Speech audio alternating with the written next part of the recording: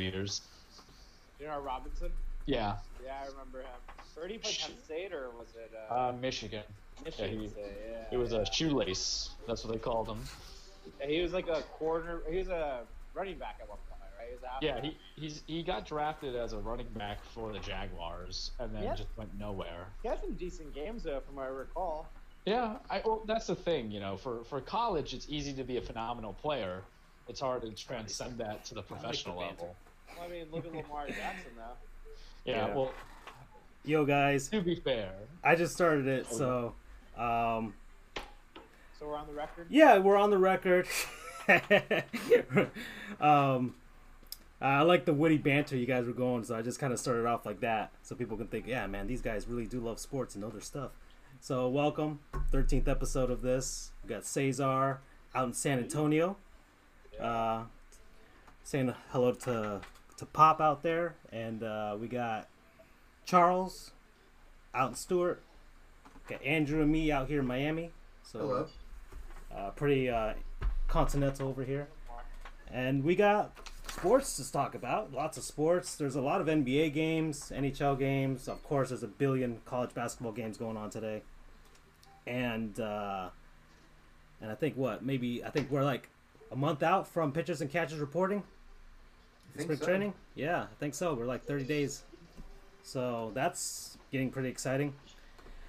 All right, cool guys. First topic on hand. Kyler Murray has spurned the Oakland A's. And has decided to declare for the NFL draft for 2019. And unfortunately, Billy Beane couldn't entice him to play 81 games at the Oakland Coliseum.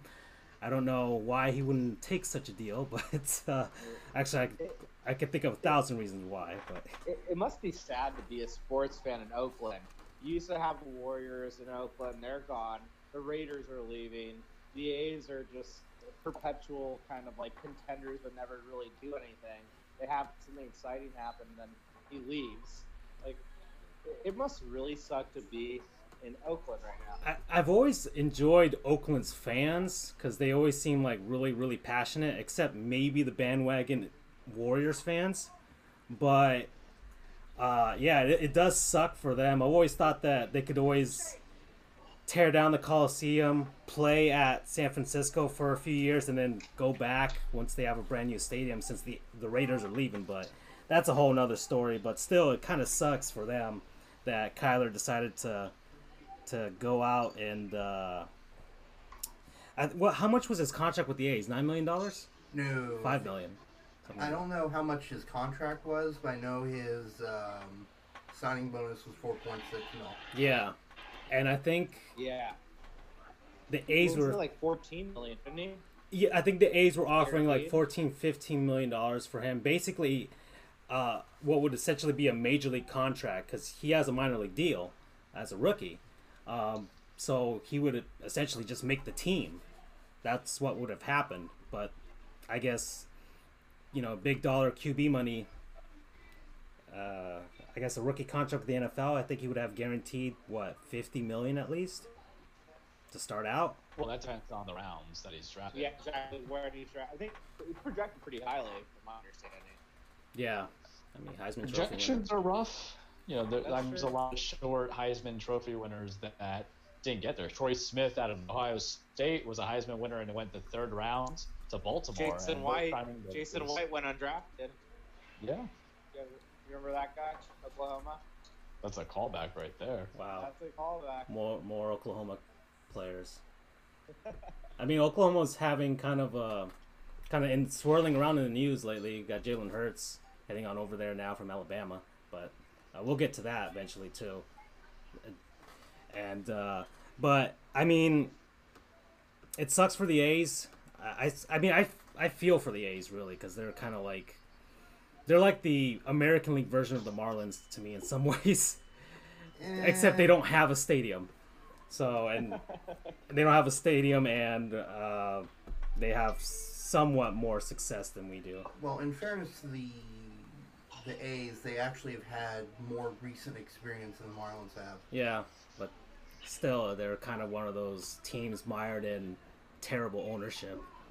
So, But it's great for whoever's going to draft the guy, but it just depends on who's going to actually go for it. People are down here talking like, should the Dolphins do something about trying to draft him? And I'm like, no, we need to kind of tank next season. We just hired Brian Flores, and we'll get to that too as well. But I don't know if the Dolphins should make a play for their quarterback right now. Maybe just kind of stick it out, ride that tank for 2019, and then kind of assess our QB situation. But I mean, if Kyler Murray's gonna get drafted, who do you think would be like ready? Who would take him among the teams? Well, something interesting to mention is Kingsbury, Cliff Kingsbury, I think. Yeah. He had mentioned a while back that he would have drafted Kyler Murray number 1 if he went to the NFL. It just so happens that Mr. Kingsbury is now the head coach of the Cardinals, who do have the number 1 pick. And do need a quarterback. So something interesting to think about. Do the Cardinals need a quarterback, though? I like Josh Rosen. I think he's a talented kid. I understand that he had his issues at UCLA, and he's like a bit outspoken. I mean, you did see him more since you're out in the NFC West, so I mean... Yeah. And I saw him at UCLA. Like, yeah. I mean, he can play. I think he's smart. That's one thing you need from a quarterback. And I think he's the future, like, Pro Bowler. I know it's, like, speaking highly of him, but I really believe that. Unfortunately, he suffered the same fate of Blake Bortles, which is with some rare exceptions, like Andrew Luck, starting a guy immediately as a quarterback is usually never going to work out well. The pace of play is just too different from college level. They can't make the adjustment. They need like a year. Look at Patrick Mahomes. He had 1 year on the bench, and look what he's doing right now. Look at Jared Goff and Mitch Trubisky, just to count that. So your belief, the idea is that Rosen has potential if they got a coach that can actually make a difference. With Kingsbury, the problem is he's unproven at a professional level. You know, John Fox is fired, becomes Matt Nagy, who can make a difference to Trubisky. As a tight end fan, I can tell you the proof that is Jeff Fisher. The man can survive in nuclear explosion, and he dumbed down every offense to mankind. Sure. So you get these breath of fresh air. Look, I'm not big on Josh Rosen. I saw him play. I didn't see the eye test. Arizona's just a bad team. Agreed. But I don't. You already invested a lot of, because you got to remember, first-round guys. There's all that money, there's all that contracts. You're not going to get what you gave up or what you lost or had to pay to get back in the Josh Rosen return if you were trying to get Kyler Murray. They got other things they got to focus on. I read the Kingsbury thing. He liked the guy, but I think that's more of coaches have a tendency, especially college coaches, because their ideas go help their guys on the next level, to just, prop up a guy so he gets his stock better. Because Kyler Murray, to me, is not a first-round draft pick. To me, he's maybe a third-round, fourth-round guy that has starting potential, because everybody who's in the third or fourth round as a QB has that starting potential. It's just not the guy that you want to invest in immediately. Wait. You're saying that Kyler Murray would not be a first-round pick? I'm saying he's not a first-round pick? That's what they said about Baker Mayfield. Remember, when Baker came out of college, everyone was like, he's a third, fourth-round pick. After he went through all those throwing drills, he drafted number 1 at the end of the day. So, kind of similar size, not a similar game, but, there's a lot of parallels. But Baker also had 3 years of starting experience along with his time in Oklahoma. I thought he was a first rounder. I just didn't know about number 1 overall pick because he's more of a Sam Darnold guy. But Kyler comes in with 1 year's of experience. Groomed him from sitting sure, never really saw much playing time. And the level of competition that Oklahoma saw kind of was flimsy. These are different kinds of defenses. Plus, can you see over guys who are like 6'4"? If your belief is you need a system quarterback for a tiny guy like Breeze, where everything's timing and knowing you guys over, that's one thing. Or you can use Kyler the way of the other more famous guy, which is Russell Wilson, to kind of improvise and be accurate on the run. But to me, Murray is not a first rounder. Third, fourth, if you want to be cheeky, you can try a second rounder. But also, you got to remember, a lot of teams have invested in their quarterback of the future from last year's draft. That's true. So, you have the Dolphins are going to do it because they basically said we're going to suck for Justin Herbert or Will Grier, so they let that happen. A few other guys too. So you got the Giants who need a quarterback, and you have a few others, but I don't see them going with you getting Kyler Murray is going to help your situation, especially since he might be a little raw as far as a pro. Yeah, we'll see what happens with the NFL Combine. Maybe it'll just be that with Murray, or with his showcases as well. Before that, maybe he'll entice somebody to bite, like you said, maybe someone like the New York Giants, somebody like that. And I guess the Cardinals, to Cesar's point, may not want to have that QB controversy with Rosen and Murray on the same team. Maybe kind of back their guy and just and let him develop. There are a ton of QBs that started out this season: Darnold, Mayfield, Rosen, Allen out in Buffalo, and they're all kind of going through the growing pains. Mainly because most might be the more we'll see those guys kind of have better sophomore seasons than anything else, because I think a ton of them kind of maybe victims of just the fact that they're on such terrible teams.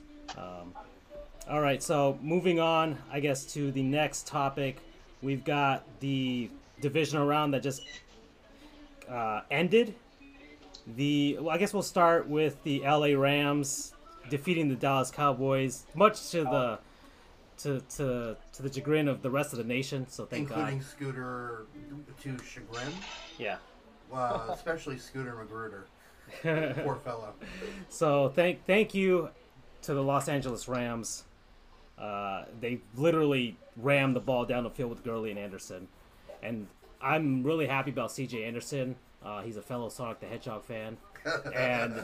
And the dude, man, he was playing like Sonic the Hedgehog. Well, but the dude literally just got onto the Rams recently, the last 3 weeks of the season? Yeah. And has been the X Factor. I'm going for that second ring. We lost Malcolm Brown. Yeah. And we needed to pick someone up, and I was like, wow, I didn't even know he was still in the league.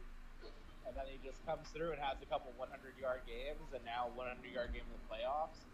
I mean, he's like a little bowling ball. Yeah, that's true. I love him. And of course Gurley having another fantastic game. The Rams just putting the Cowboys away, 30-22, right? That was the final score. So that was the final score. But it really wasn't that close in all honesty. No. Because the Cowboys scored their final touchdown, but at the same time, it was 2 minutes left in the game. The Rams just kept running the ball and ran out the clock. That was it. Yep. So that Jared Goff first down was amazing. Yeah. On fourth. Yeah. And I'm excited for this weekend. I mean, I have a lot of good friends that are Saints fans, and I will say the Saints are good. The fact that they're home obviously doesn't help the Rams, but I expect big things from Aaron Donald this weekend. The Saints kind of gave. I thought they were like, man, are these guys actually going to choke it away with? But I guess Big Dick Nick wasn't. Well, it wasn't his fault. It was Alshon. Who last season said he had the best hands in the game, which kind of came back to bite him. And the Eagles on the other side of a devastating end to their games, as he had the ball. It was in his hands. It just slipped right through. It wasn't that bad of a pass from Foles, and it really did look like they were just going to march down the field and find a way to take that game. The Saints put it together. I'll give them that. They came up with some big plays to actually wake up in that game. That secondary isn't that bad with Eli Apple and Marcus Lattimore. I really like those corners. I'm happy to see Eli Apple actually doing well after he got drafted by the Giants and kind of got bullied. He got bullied out there. Was it that he got bullied or that he kind of I don't know. Well, the New York Giants are kind of a mess now, actually. So they're kind of the derp of the league. So maybe a change of scenery was great for him. He's a talented player. I remember him at Ohio State. He was really good, and so I'm happy to see him doing well. But do you think the Saints got more lucky, or was it more just the fact that Alshon just messed it up? I don't know. Both. I mean, they got lucky because Alshon messed it up. Not having a running game hurt because it slowed down the momentum. Sure. Peterson can do much, and maybe that's something they'll consider because KJ is out. They don't have a bruiser back. When Smallwood is a small-wooded guy, so it's not happening. Your running back out there was Darren Sproles, man, and that kind of happens in the playoffs. The whole adage of you need a strong defense and a strong running game in the playoffs because the other team has been playing just as many games as you have into the postseason, so that exhaustion comes real quick.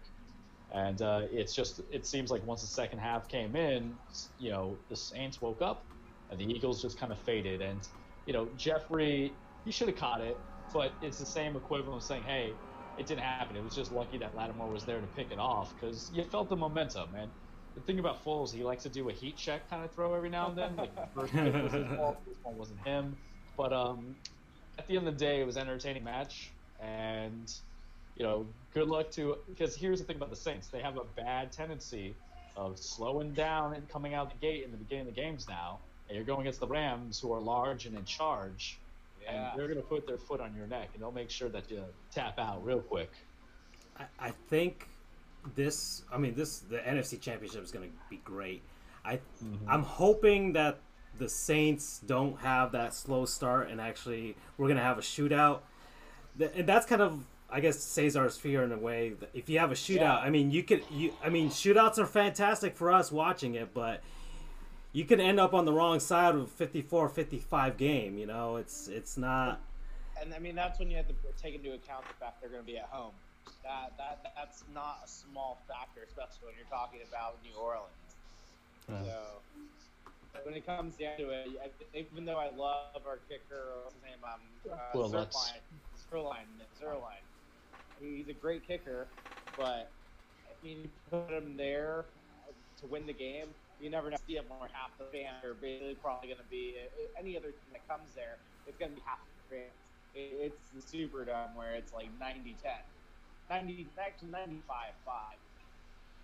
So. For the Rams, you guys need because you guys have big names on defense. You guys need those guys to step up. That's the thing. I know they didn't really play the best this season, but you didn't really have to when you have that kind of offense. But it's time. It's time for those guys to actually, put the money where their mouth is. Marcus Peters needs to step up and actually have a good game for once and not just get beat on every play. Ooh. I was so excited when we got him, and he has been the biggest disappointment on the team. Not in Dominican stuff. It's been Marcus Peters. He brings a lot of fire to the game, but he doesn't make the big plays he made with Kansas City.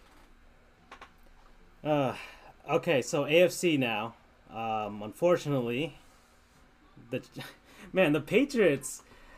It's surprising because normally they actually defer whenever they win the coin toss. They actually defer, and this time they actually chose to receive the ball. And I guess for Bill Belichick, it was a very good reason. They didn't even want the Chargers to have any sort of hope of being in that game. They literally just you guys aren't even gonna. You guys might as well just go home now, because there was no shot whatsoever. Nothing the Chargers could have done. They did nothing. The Patriots just all right, touchdown. What is it, 38-7? Okay, let's keep going. And that was it. And Phillip Rivers still ringless. Spanos is still a terrible owner. And the Chargers still have no fans. And they're just kind of, once again, redheaded stepchild of the of the West now, and yeah, it was just utter destruction. And the that rookie running back for the Patriots, how much? Sony Michel. How much more? Sony Michel. Georgia. I mean, how much more do the Patriots need, man? They always find guys. They always get the best out of them. It sucks. It really does suck being in the AFC East as a Dolphins fan, and just like, yeah, we're not even close to being that.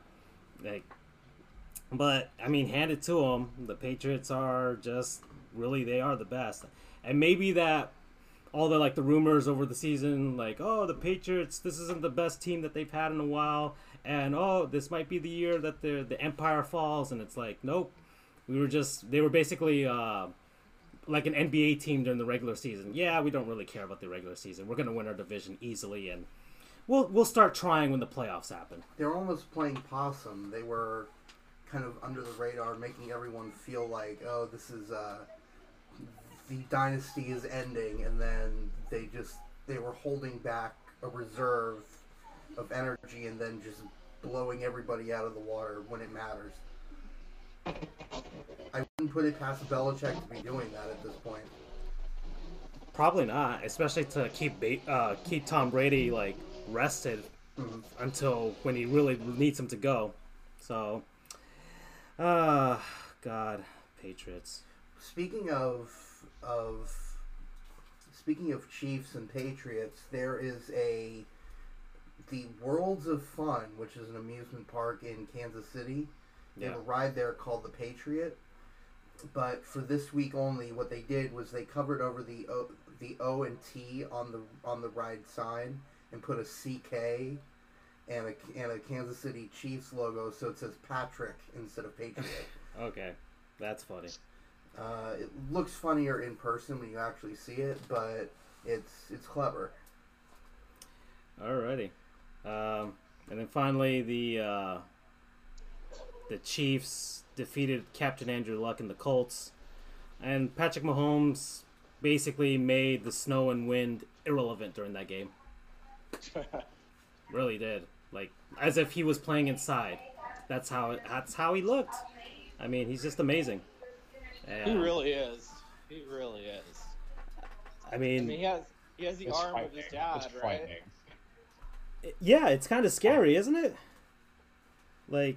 It was freaking windy and snowing and freezing in Kansas City, and he was like, yeah, this is, what is it, 70 degrees out here, and he's just no wind whatsoever, and he's just throwing passes like no effect whatsoever on the ball.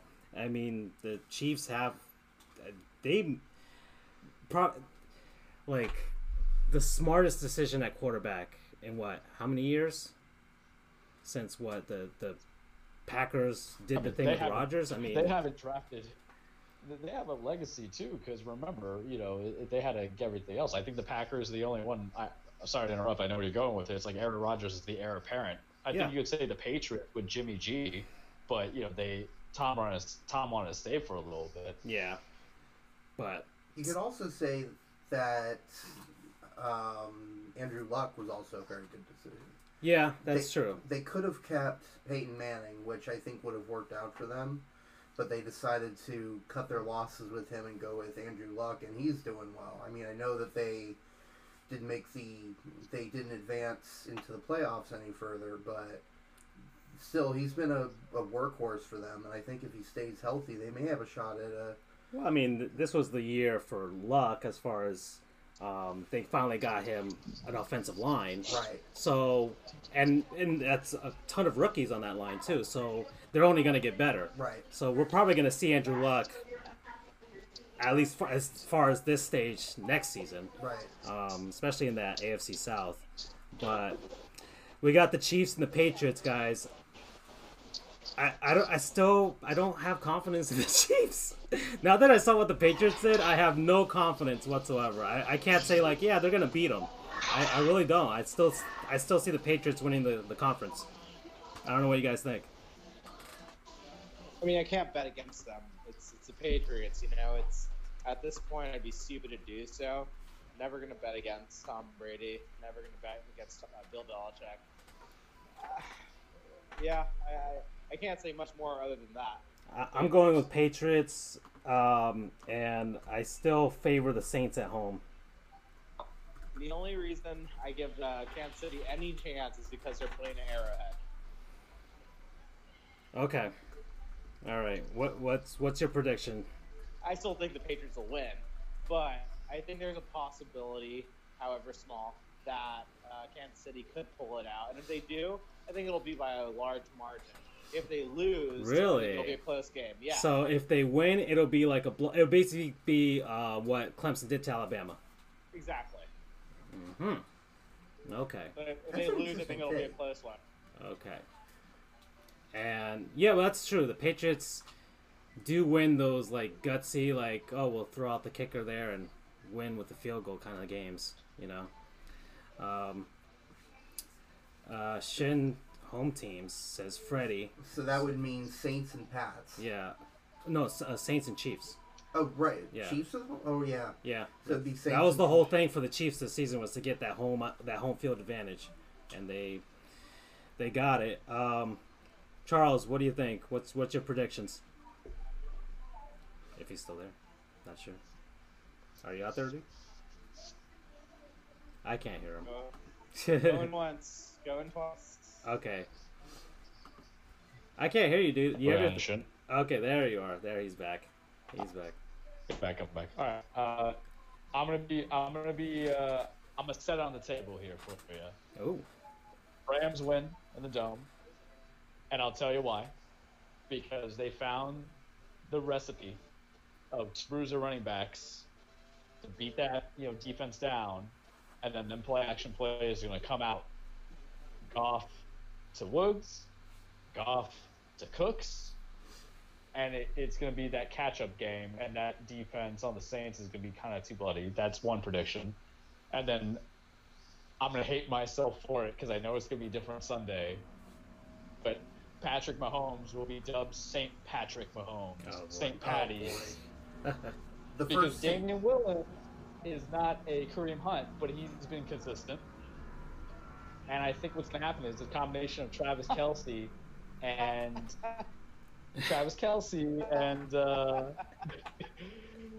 Tyreek Hill are going to be too much a Patriots defense, which is consistent, but they're going to let them big plays.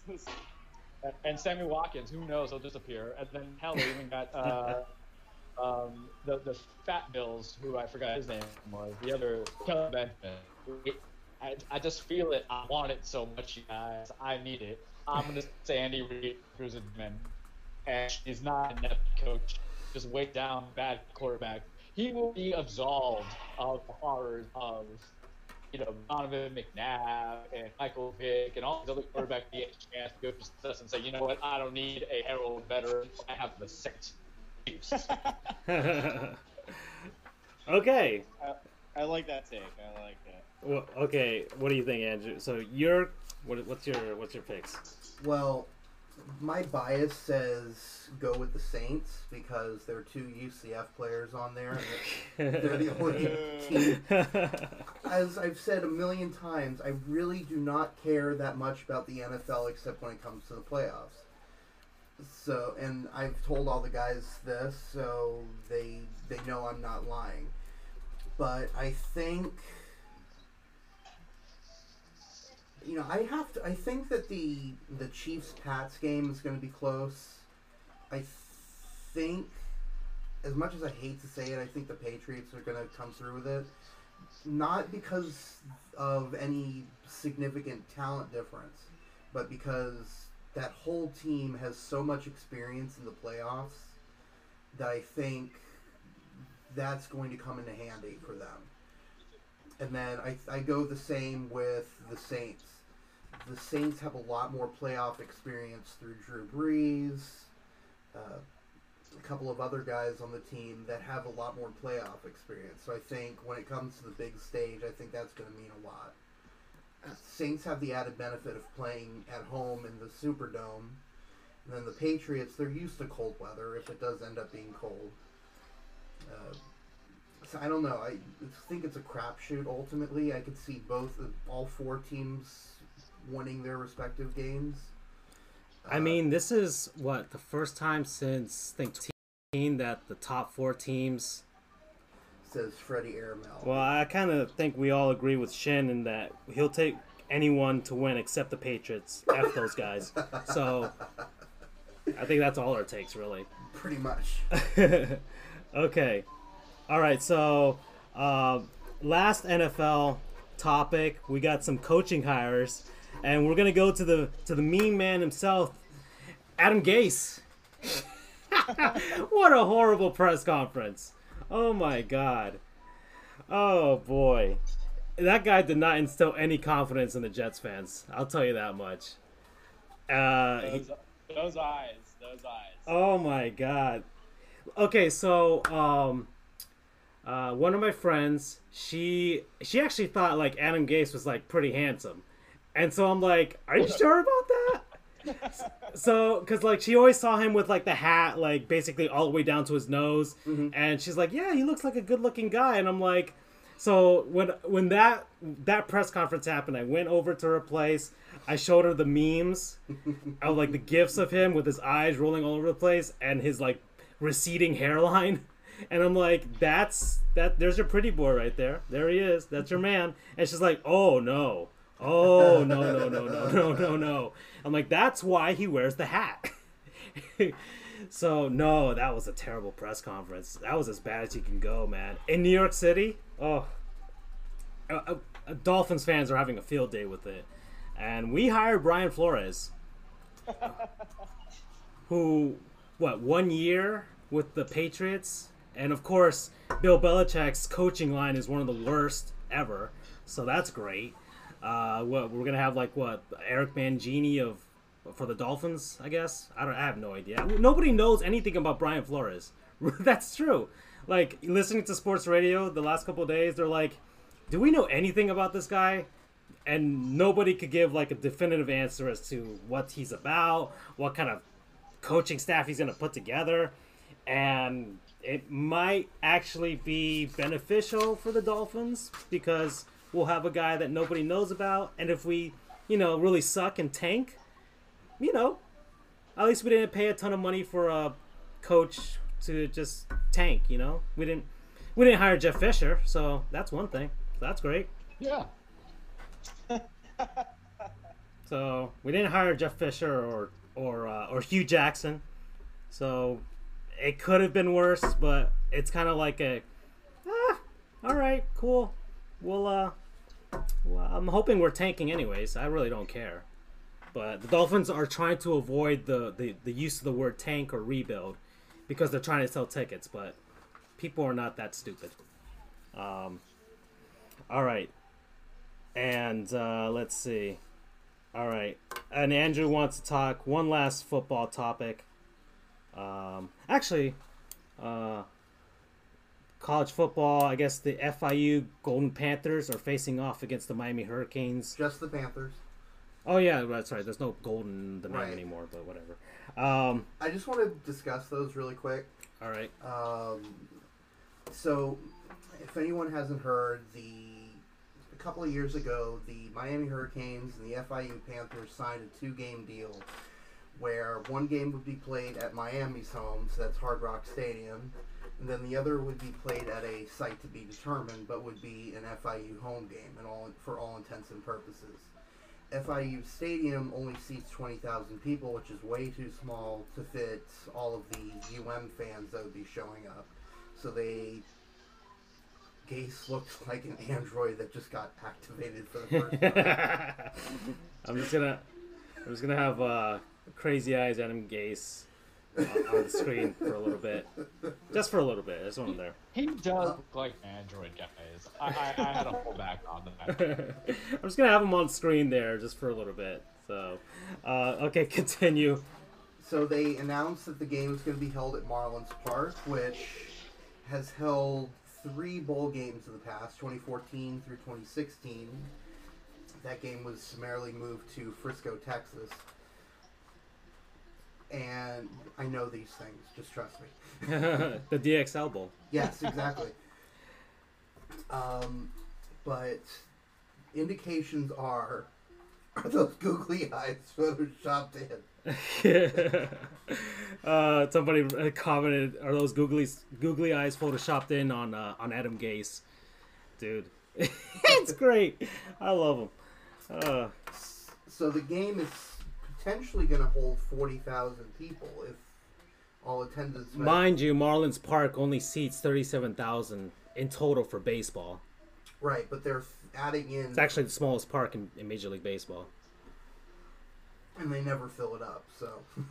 Oh no! I think I've only been to one sold-out Marlins game, and that was the opening day of the ballpark.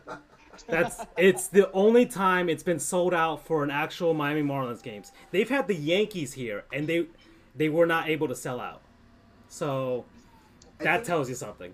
I think the only other games that might have been sold out were the World Baseball Classic. Yeah, the World Baseball Classics were the only non-Marlins baseball games that were not sold out. So there's the potential that this could become the highest attended sporting event in the stadium because they're adding 5,000 seats on the field. So we'll see how that works. Okay. Second off, I'm Mr. Freddie Airmail here. I'm just doing a plug for him. He has a ranking system called Fred Rank. For? Well, I'll let Freddie discuss it a bit more, but it's his own ranking system for college football teams. Okay. And every week he goes through and he does all 130 teams. And he released his end of the season rankings, and they're pretty impressive. All Fred rank is greater than playoff system. I totally agree. If Freddie wants to put a link to it in the chat, feel free to, because I don't want to do it without his permission. But it's really fascinating. He, like I said, he ranks all 130 teams, and it is by far, I think, the most unbiased polling system out there. He takes all of the computer rankings, all of the regular voting rankings, and it's just such a comprehensive system. It's fantastic. So I guess that's like a non-sponsor of the show. But it's a great system, and I trust Fred Rank over any other ranking system. I don't know if you guys saw... and he just posted the link there right now. Okay. I don't know if you guys saw the Adam Gase meme with the taco. But there's one where Yes, I did. I have not. There's one, if you search for it, I'm trying to put it on screen, but if you search for it, somebody like photoshopped in like a taco on like as he's moving his eyes, there's a taco flying around. He's trying to chase it down. I can't find it, but if I do find it later, I'll post it up. Okay. All right, so those are our football topics, actually. So we got through those pretty nicely, pretty quickly, pretty cleanly, actually. All right, guys, I want to move on to the NBA. So, Mr. Cesar here has some time constraints, so I want to get to his topics first. Yeah, but the All-Star game, because he's at the airport, actually, right now, having a beer. So, several beers. Okay, several beers, so... it's going to get more interesting as we go along. That's great. Okay, so NBA All-Star Game's happening soon, but we all kind of have issues with how it is because it's actually pretty boring for the most part. So last week, Cesar said that he had some ideas to kind of spruce up the event. Hit us, Cesar. What you got? Well, we were talking about last week. 2-on-2, 3-on-3. It's 21. I mean, bring it back to the old school stuff, like schoolyard stuff. It would actually be competitive. You're not, like if it's going 1-on-1 and not a 5-on-5 game where you can spread the floor, people are actually going to want to stick each other because they're going to get embarrassed. You get people actually using their crossovers, actually using like their athleticism to get to the rim. it's gonna get competitive. I have Sure. two questions for you. One, would it be half court or would it be full court? Half. Half court. And then second, would you follow the NHL's current system, which is divide everything into conferences? Basically like a round robin tournament type of thing? More or less. I'm actually okay with what they did last year with the choosing captains. Oh, okay. You get a captain, you get someone, you do like the best two players in the NBA. 3-on-3 game, you have like say LeBron, AD, and James Harden on one team. You have Giannis, Kyrie, and what? Kawhi. Steph Curry or Kawhi on the other team. Tell me that wouldn't be the most interesting thing to watch, not just in the NBA, but all sports. I would actually watch it for once. Yeah. I never watched the NBA All-Star game. Heck, people don't even watch the slam dunk contest anymore. Which is a shame. Although that one year with Zach LaVine and Aaron Gordon, was fun. Yeah. When they just kept going tit for tat for tons of overtime rounds. I mean, it's a really interesting idea. I'd love to see the one-on-one, basically. Because, you know, these guys, they have all the skills in the world. But, like, a one-on-one, like... I could never see that happening. One-on-one, no way. It'd just be... Well, actually, one-on-one... Because you have to do it per position, I think. That's true. But even then, I can't see that happening because as much as, like, NBA players have confidence, you're not going to put yourself on the line out there to get shown up by another NBA player. I mean... If you're playing 2-on-2, 3-on-3, you can always blame someone else and always, like, the blame goes elsewhere. But, yeah, no way. I could never see a one-on-one. I wish that would happen. Oh, no, I wish it would. It's all wishful thinking. But, I mean, a one-on-one, round robin tournament of some sort where, like, we just whittle down how many All-Stars are there? 30? I think 30. So we'd have to kind of, like that. Probably bump it up to, like, 32 players get selected. And it'd just be, like, you know, I mean, it would take a long time, though. I don't know. You'd have to find a way to shorten the time frame and figure it out because you can't play 21 and just have these guys going at it. But basically, NBA Street V3 in a sense. I just had a brilliant idea. What they should do is horse. Can you imagine the crazy expletive? I mean, that would come out during those. You could have the All-Star selections happen maybe 2 or 3 weeks beforehand, and you could have these guys actually try and develop like horse ideas, and you know how with the dunk contest they're always bringing in props and all that stuff. So you could actually have these guys have some wild things happening, like I don't know, you know those floating like blimps that they have inside of the arenas. It's okay, you have to hit it off the blimp. Okay, you have to pass it to Jack Nicholson over here, and then he has to like drip it all over. He can't travel though, so we'll see if Jack Nicholson can actually like handle a basketball, and he passes it to you. I don't know. It could be crazy, but it's super basically NBA Jam in a sense in real life. But they got to do something, man. But a 3-on-3 tournament, that could work. Because it's basically what the NHL actually does. It's actually a 3-on-3 tournament, really. Is it really? Well, technically a 4-on-4 because it's 3 players and a goalie. Yeah, but the NHL basically has 3 players and 1 goalie. And it spreads out the whole playing surface. And the guys get creative with it. So incredibly high score. Basically the same thing in basketball. When they have so much space, those guys get really creative. Maybe have the Harlem Globetrotters play some of those guys. I don't know. That'd be fun too. It really opens. You get a ton of breakaways, so you get to see these crazy moves and even crazier saves. Yeah. So. Yes, the NHL All-Star game is played with their stupid ass overtime rules. Yeah, that's basically the All-Star tournament. But okay, other thing, guys, is the NBA All-Star jerseys were leaked today, and I'm gonna try and pull it up here on screen, but I am Very disappointed, really. Can I go ahead and give my review? I'm going to give my patented... just a giant I'm not thrilled with them. And nor am I thrilled with the NHL uniforms. Design-wise, it's fantastic that they're using recycled plastic from the ocean.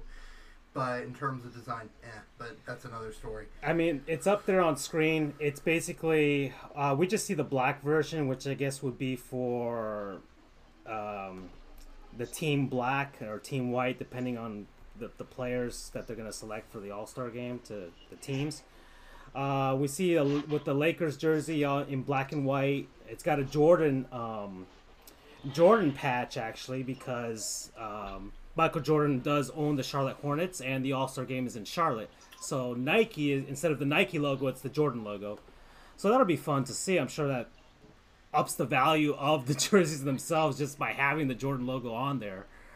And it's red, white, and blue stripes on the collars and sleeves. And then they've got, I guess, for the Western Conference, red stars, because the color for the Western Conference is red. And I'm assuming white...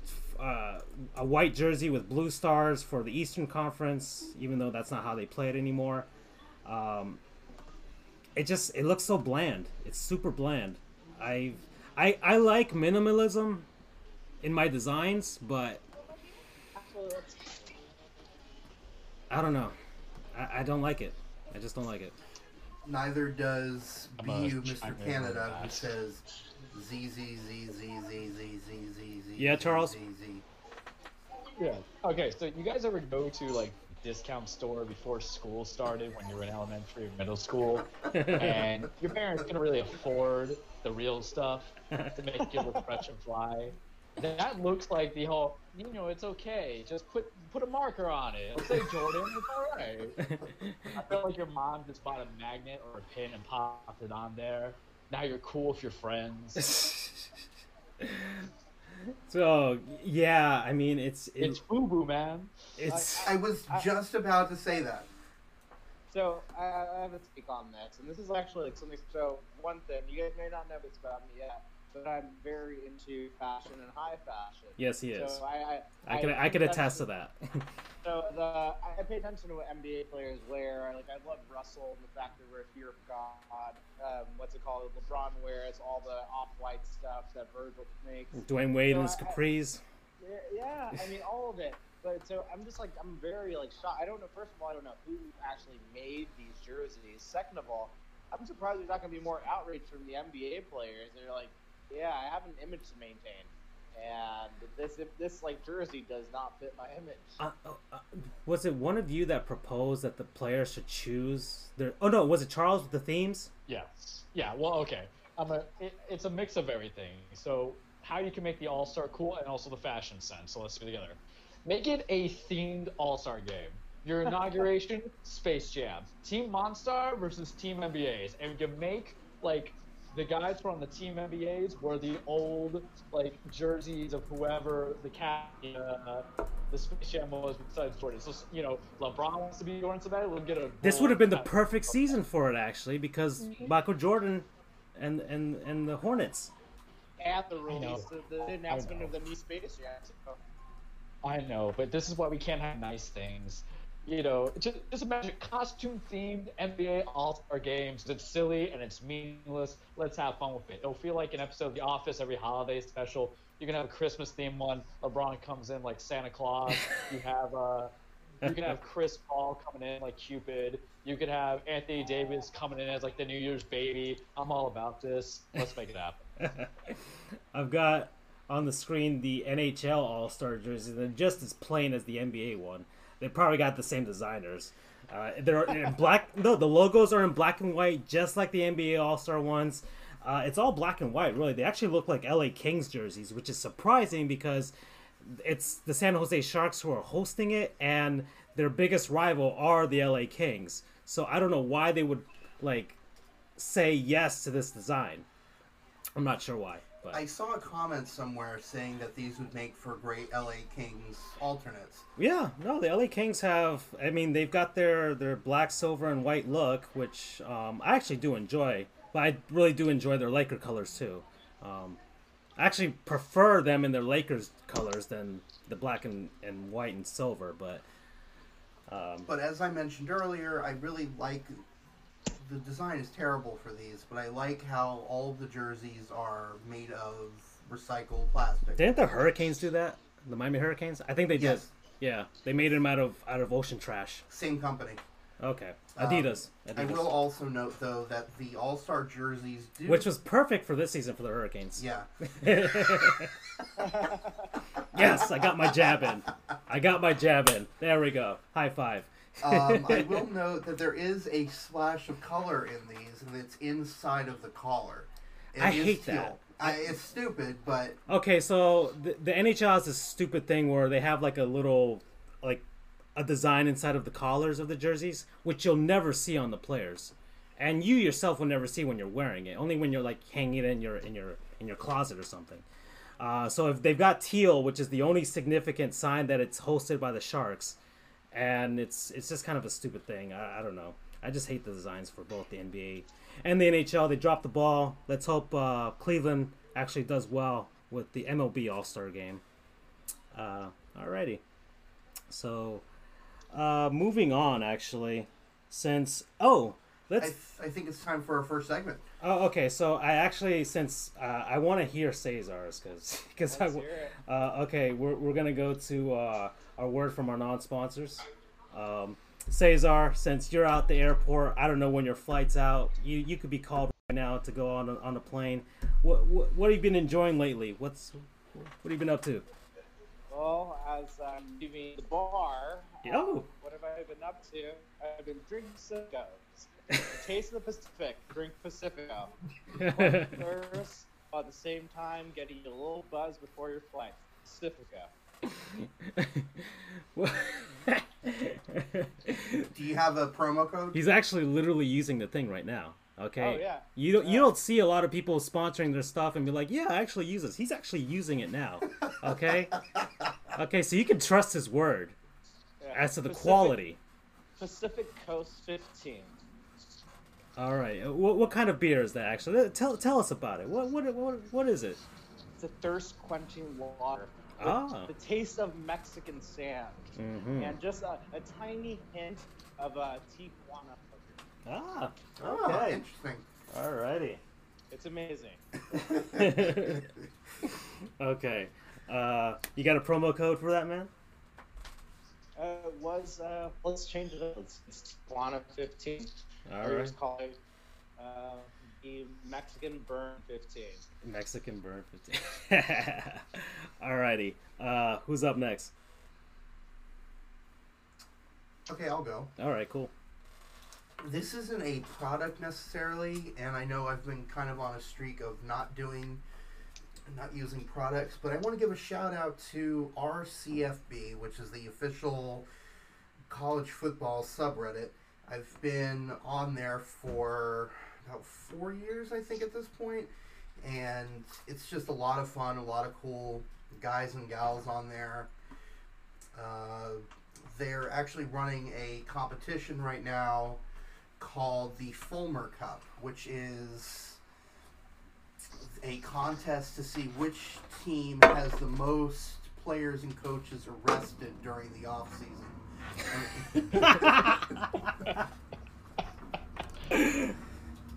That's great.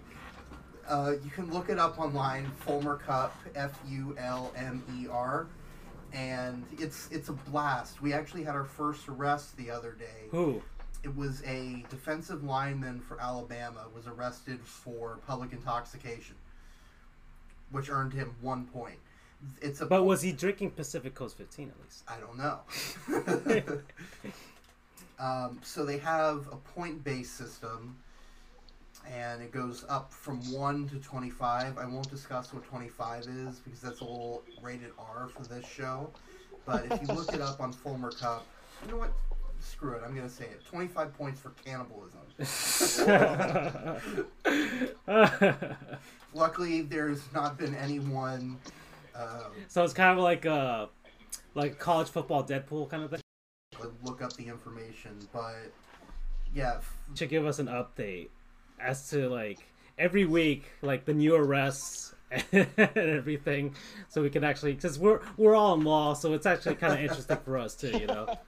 You know. I will definitely do it. I'm on the committee this year, which is the committee that makes the determination of is this a valid arrest and how many points it's worth.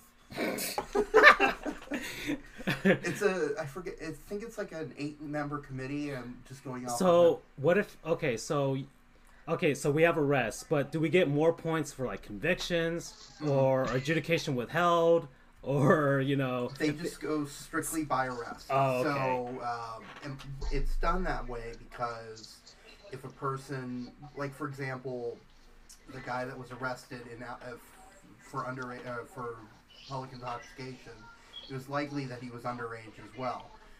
But they only arrested him and charged him with public intoxication, so he only gets the point for that. Okay. But it kind of it makes things fair in a way, because some people might get reduced charges or a plea deal or whatever. We just go strictly by what were they charged with. Okay. All right. So we're only a week into this thing, but it's going to be a doozy. Oh, it already sounds always pretty fun, is. dude. Last year's winner was Rutgers, so we'll see if they can. What was the worst thing someone was arrested for, if you remember? I'll have to ask, but okay. It would probably have to be.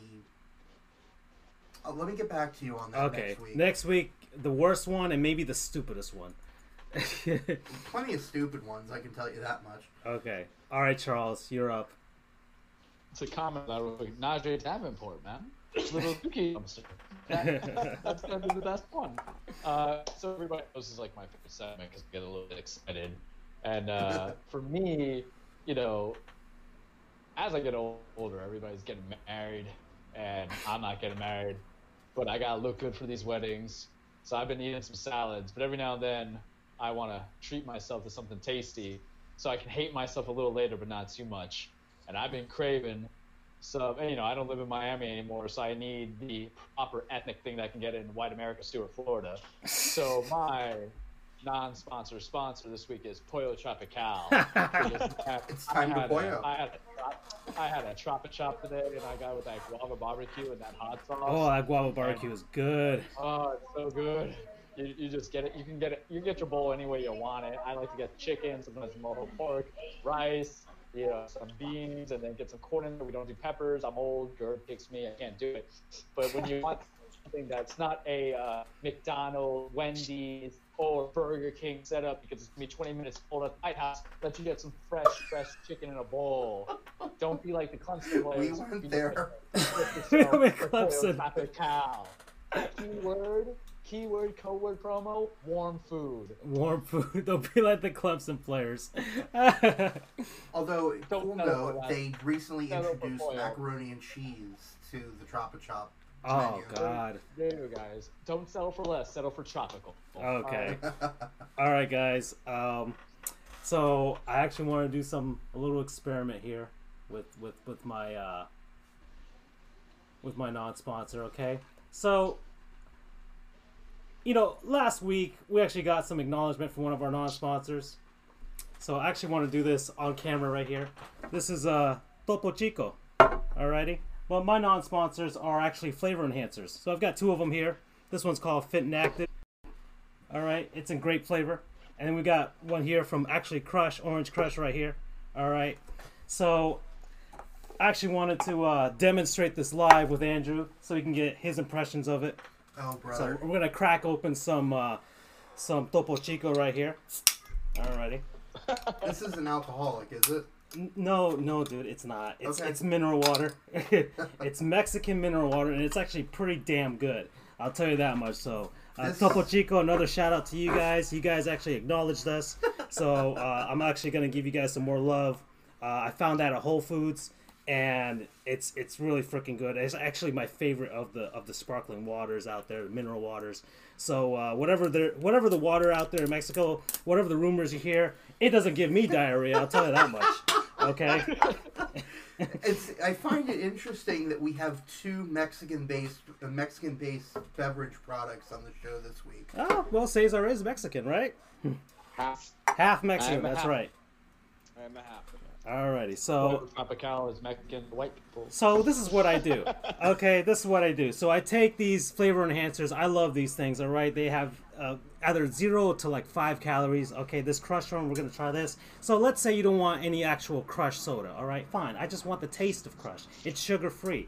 I just dump this right into the cup, and then I pour myself out some Topo Chico here. And look at that. We got ourselves like a makeshift soda. There's a life hack there for you guys, all right? So, Andrew, you try that. You try that stuff and tell me how it tastes. Kind of mix it up a little bit. Yeah, there you go. Alrighty. There he is. Taking a sip. Tastes like Orange Crush. Yeah. Yeah, there you go. It tastes like Orange Crush. All right, that's for you, dude. You can have that. Alrighty. So my non-sponsor is flavor enhancers, guys. Okay, get some mineral water. You guys got some makeshift sodas. If you don't want actual soda, and it might be healthier than you. I don't know. I'm not a scientist, but I feel like it is. So promo code won't give you cancer. As far as I know. Oh boy. Alrighty, guys. So we're gonna move on to Major League Baseball. We are still in the middle of hot stove season, but other than Kyler Murray, other stuff has been happening. Well, really, most of the rumor mill, and I was gonna say not much has happened. It's actually there's rumors that maybe there's some collusion happening between the owners, and we might be heading into another Major League Baseball strike. And it's actually something I wanted to hear from you guys. Do you think Major League Baseball could survive another strike? No. No. Oh, Nope. really? Look how. Do you know what it took to bring Major League Baseball back from? Oh, and just as an editorial note, Francisco is going for the grape flavored. Yeah, man, this is good. All right, get some of that purple drink. Look how it took the 1998 home run chase with McGuire and Sosa to really kind of bring back the majors from the doldrums that was the 1994 lockout. So, football is more popular than ever. The NHL is kind of working its way back. MLS is actually starting to take off a little bit. It was literally non-existent during the 1994 strike. It started in '96. College football is more popular than ever. Basically, my point is... NBA is the fastest growing sport. Internationally. In the world. Yeah, in the world. In the world. Yeah. So my ultimate point being is Major League Baseball has no room for error because they already are losing ground to all the other major sports. So if there's any excuse or any reason to put off the fans, they're not going to come back like they used to. And baseball is sort of on an upswing right now, at least in the past couple of years. So to negate all of those gains with another lockout, it may tank the league for decades, which would be sad. Not to mention Kyler Murray may be going to the NFL instead of MLB, and that would be a huge loss. Because I mean, Major League Baseball actually sent their PR guys with the A's to try and entice them. I know they did. Kyler Murray, more than just his talent, is big for the Major League Baseball just because it would give incentive to kids to say, hey, look, this is the Heisman Trophy winner, and he still chose baseball over an NFL career. That Kyler Murray is a big tipping point for Major League Baseball, whether they'll have any sort of survival for the next couple of decades. All right, guys. What else? What do y'all think? I mean, just to kind of touch on it, you can have a strike that's going to occur because it seems like the money that they want from arbitration, they're going to award a lot more. I know that's always an issue. Some guys are having to play out on really cheap contracts, and they're proving that they're all-star worthy calibers, and it's not coming in there. Baseball has kind of so the service becoming a 160 game season going on, plus playoffs included, is the face of baseball. And if they're not coming in 1 year on a strike, let's say cleats for a short league, basketball's biting at the heels, especially since it's a very player-friendly market where they can have their own brand, they can be the face of that sports industry versus baseball, which is just a lot of, there's the Yankee way. Randy Johnson came in, we made him cut his hair. They still have that kind of, I hate to say it, dictatorship that goes on with owners, GMs, presidents, players at the bottom of that totem pole.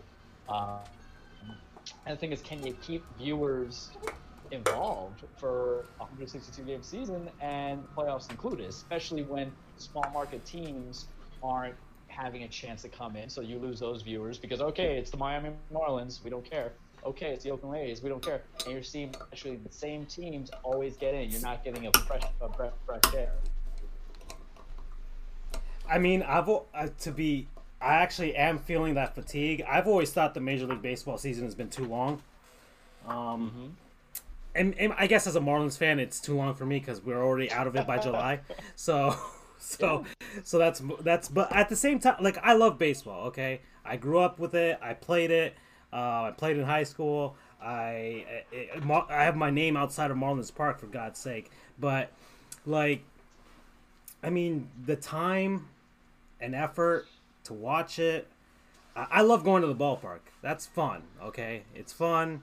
You walk around, grab your drinks, grab your food, relax with people, talk, maybe catch a foul ball. I've never caught one in my life, still have yet to, but I will one day, and I will not give it to a little kid unless it's my nephew.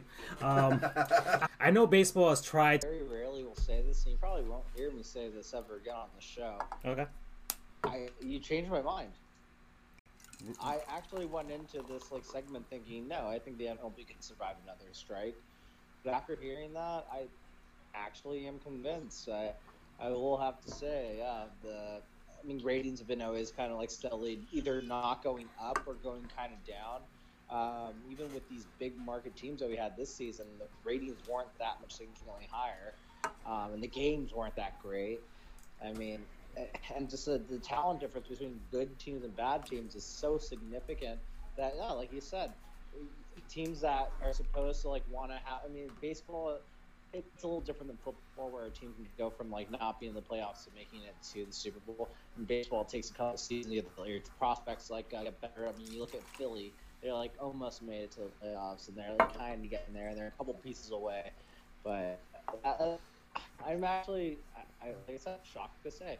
I will have to agree with you guys and say that maybe you're right, and MLB would not survive another strike. I mean, they'd survive it. Hardcore fans are always going to be there, but baseball's demographic isn't appealing. Baseball's, I guess the game itself is not as appealing to younger people as soccer and basketball right now. Agree. Like even everybody I've ever taken to, either, especially women, taken to a basketball game and football, Football, you got the hard hits. Hockey, it's just the speed, and then basketball is just basically like a 60-minute party. But you go to baseball to relax. It's a thinking man's sport. I've always said. I've always believed. It's more about strategy. It's more about thinking about your next move. Maybe you're even in the first inning, you're already thinking about what's going on in the ninth inning. But it's I feel like if the players had a strike, it would create such a disconnect with the fans. One, baseball players are handsomely paid compared to their counterparts in the NBA, in the NHL, and the NFL. I mean, look at Bryce Harper. He's potentially going to get a $400 million contract. Yeah. And so fans look at that and be like, you guys want more money for a sport that we're not really super into right now? What's the deal? I know that one of the issues, as far as I forgot who, I think it was Jason Arrieta or somebody who tweeted out like to the 1 to 3 year players in Major League Baseball, how they're getting screwed over with arbitration and everything like that, and that might be one of the issues with the players going on strike. But still, the average Major League salary is still like way head and shoulders above the average football salary. And those guys, the NFL guys, hardly any of them even have guaranteed contracts. So it creates a disconnect. I think baseball players in general have always been kind of less accessible to fans, and like compared to basketball fans. Basketball fans like honestly, basketball is more you following the players than following the team. Yeah. Really. My favorite player was Dwayne Wade when I was a kid. Allen Iverson before that. And I would cheer for those teams because of them. And the Heat are here, so I cheer for them. But at the same time, I have my favorite players elsewhere. I like Giannis out there in Milwaukee.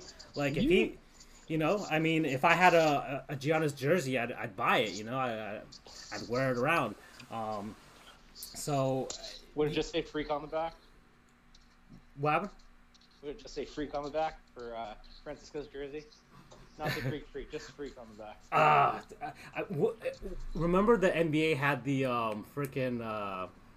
the nickname jerseys? Yeah, they had those back then for a season or two. That was fun. But still, I don't have confidence in baseball being the same if there's a second strike, especially one that cancels the World Series if that happened. Yeah. So. Well, guys, I think I may have to say goodbye. My flight is starting to board. Dude. As always, a great time, and I'm looking forward to next week. All right, have a safe flight, dude. Have fun back in LA. Definitely will, Rob. Good night. Take care, buddy. Guys. Take care. Ciao. Bye. And then there were 3. All right, guys. So. Dun, dun, dun. All right. So next topic. Okay. Actually, I wanted to get to segment here, since we are what? We hour are 14 in now? Yep. All right. Players who remember to forget. With the Kyler Murray controversy happening, I decided to pick a guy that was also a two-sport athlete. My player to forget is Brian Jordan. Do you guys remember Brian Jordan? Believe it or not, this is, I think, the first player I actually remember. Okay, but you haven't thought about him in a while, have you? No. All right. What about you, Charles? Know him, haven't remembered him, so this is a perfect segment. All right, so Brian O'Neal Jordan, former MLB outfielder and NFL safety. He played for the Atlanta Falcons in the NFL, and he also played for the St. Louis Cardinals, the Atlanta Braves, the Los Angeles Dodgers, and the Texas Rangers. One of the few multi-sport athletes out there, including Deion Sanders and, of course, Bo Jackson. Now, his career numbers in the NFL, 5 interceptions, 4 fumble recoveries, and 2 safeties. Not too shabby. He was actually drafted in 1989 in the NFL draft. And he made his Major League debut in 1992 for the St. Louis Cardinals. His statistics include 282 batting average, 184 home runs, and 821 runs batted in. And I guess I know him mostly for being on the Atlanta Braves because of the fact that I think he was on that 99 World Series squad that lost to Charles's Yankees. I do remember the fact that he actually had to fly in from one game to another, I think on one weekend, I think on a Sunday where he might have played 2 games on the same day. I'm not even sure. I should probably look that up.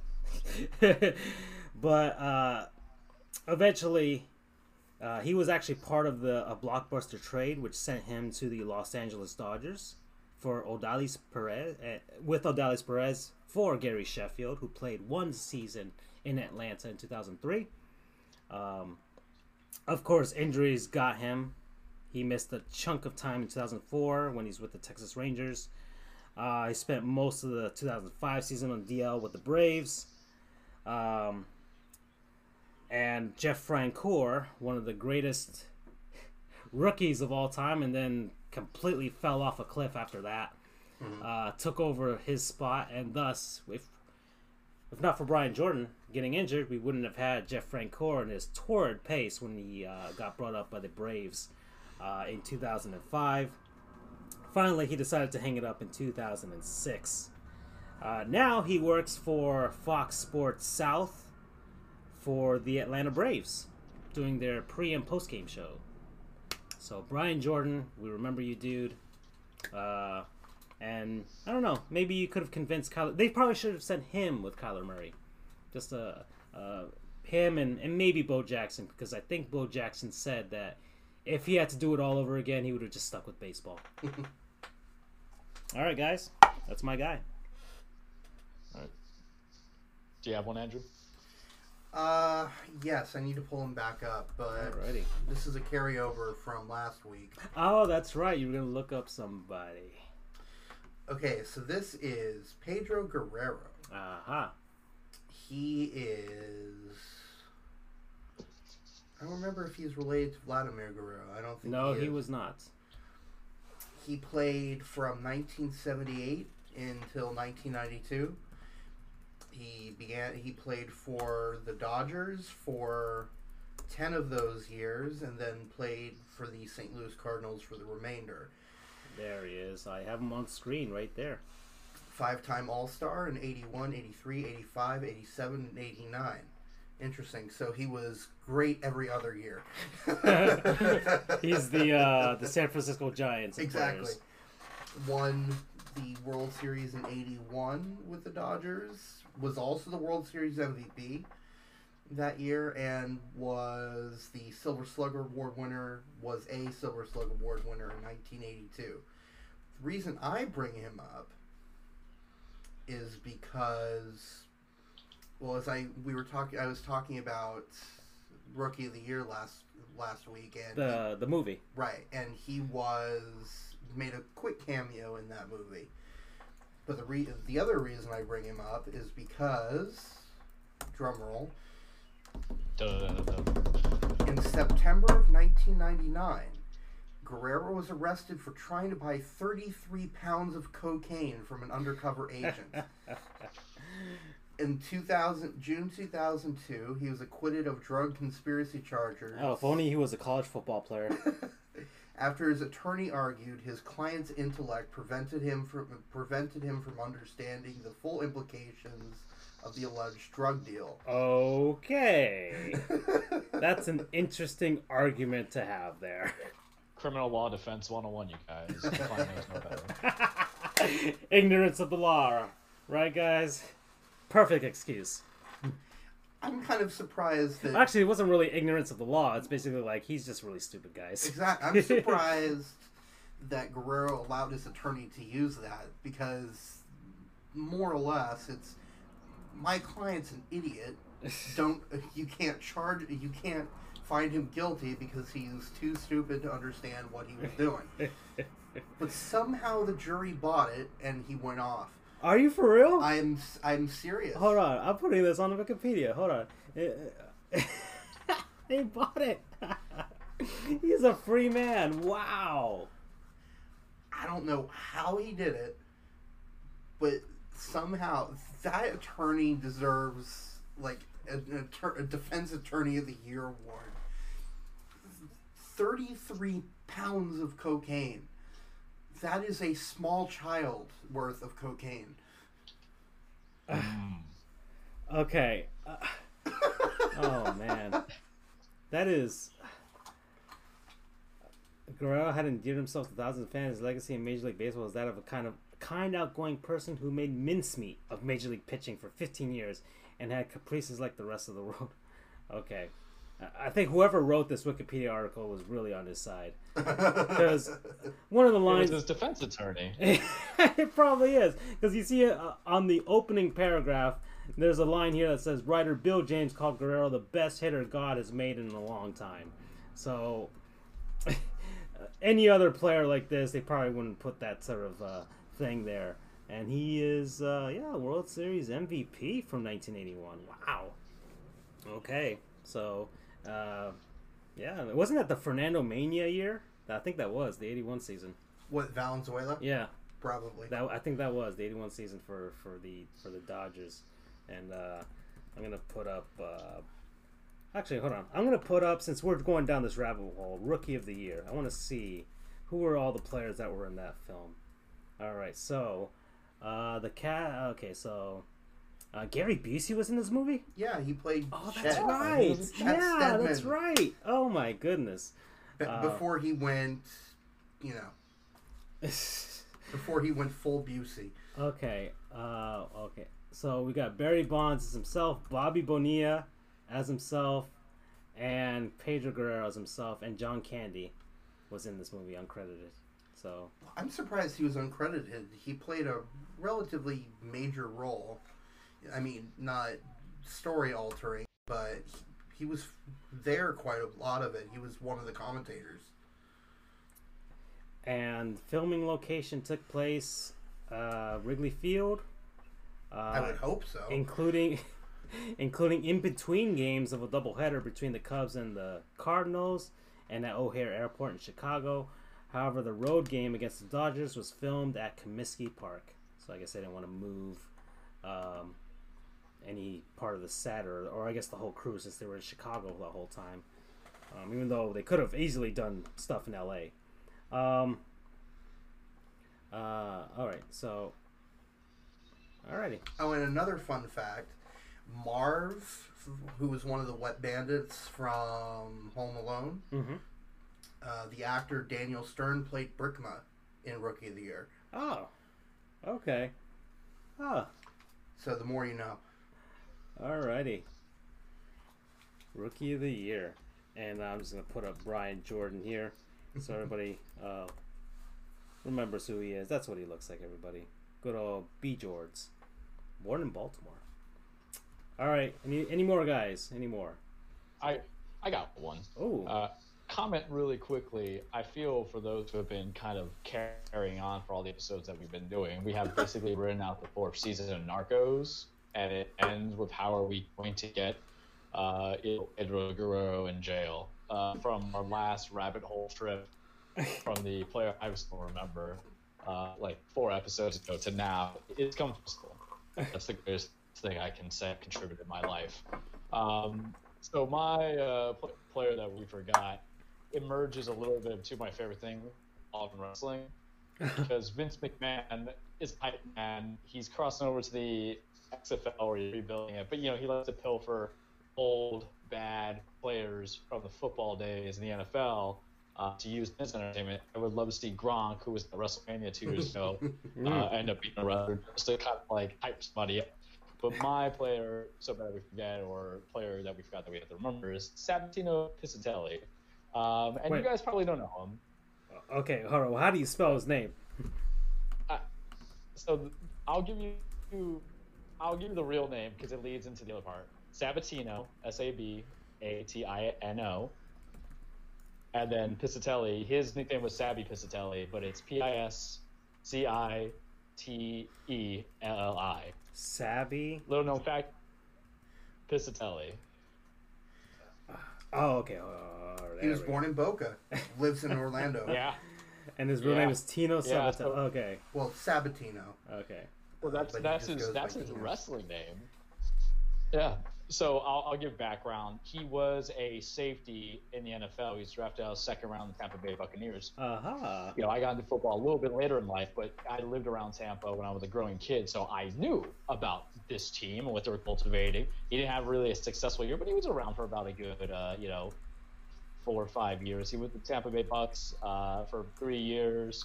Drafted out of 2nd round, so that's pretty big for anybody as a player. Didn't really get much there. Then he went to Cleveland, and then he got cut. Then he went to the Chiefs. What's more important is you realize, hey, what's life after? Some guys go back to school, some guys go become coaches and coordinators.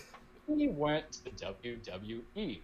He got signed to the development contract out of Orlando to get started the Performance Center and then started the NXT territory. For those who are fans of wrestling, they all know NXT is where it's at. Yeah. They come to local areas, but that's where the good stuff is. I've seen him live.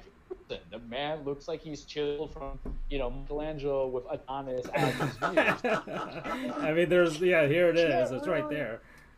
Yeah, he's way more ripped than he was when he was playing football. Yeah, and here it's cool to have the juice. Just for vanity's sake, because in football you're covered by tons of padding and a jersey. Here, at least based on his outfit or his, I don't know, would you call it outfit, uniform? What would you call it? I mean, attire. Attire. Us wrestling. He's wearing boots and basically a Speedo. That's it. Yeah, they got a photo it's here attire, dang it. with his regular tag team partner Riddick Moss in 2018. Okay. Well, okay. So Riddick used to be a former golfer, and he realized, hey, it sucks being on the heat, so I'm gonna be a wrestler too. They were in a couple of the tag team stuff going on. They broke up. He's on injured reserve, I guess, for the WWE sake. He's like, he's just injured. He might get released. Who knows? He played for the goal. Okay, I'm looking at his real name is Michael Rallis. He attended the University of Minnesota, played for the Golden Gophers football team. He went to the Dolphins tryout camp and realized the Dolphins sucked, and then he joined WWE. Well, it doesn't say that, but good for him. He actually made a very good career choice not to go to the Dolphins. Dolphins are so bad, you went to a fake sport instead of playing a real sport. So Tino's right now is injured. I actually saw Riddick Moss last week when they came around doing the live events. Good luck for him and his promo. I don't know what's going to happen to hair. But, wrestling right now is a hot point. Football's still a hot point. Savvy Catatelli, former safety from Tampa Bay Buccaneers. Now, Sabatelli, probably a future world champion because Vince McMahon likes chiseled dudes. So he Go for him. Riddick Moss, his name is a tribute to Randy Moss. Yeah. Yeah. That makes sense. Oh. The guy's from Minnesota, played college ball in Minnesota. Must be a big hockey fan, too. Maybe. I'm assuming. He's from big hockey and Gopher town. That's actually, when we're done with this, that would be a great segue into college hockey, because I know that BU wants to discuss it. He's the king of college hockey. BU standing, of course, for Boston University. Yes, which is a big... Hey, Flimicon, big welcome. Hockey school. Alrighty. So... I'm really enjoying this wrestling rabbit hole of course, Dwayne "The Rock" Johnson. Right. Former football player. Brock Lesnar. Oh, that's right. That is right, too. That is right. Yeah. He's obviously more successful in the WWE than he was in football, but... And, of course, a Golden Gopher. Do you want to add anything in, BU, while we kind of move on? We'll come back to you real quick. All right, so... wait, sorry. We're really enjoying this rabbit hole. It's actually really fun. Because I haven't been up on wrestling. Because my best friend back when I was a kid was like super into it. Mm-hmm. He would watch, all the time. He was the one that had the wrestling N64 and GameCube and PS2 games. So the only reason I know who Booker T and all these guys are was because of that.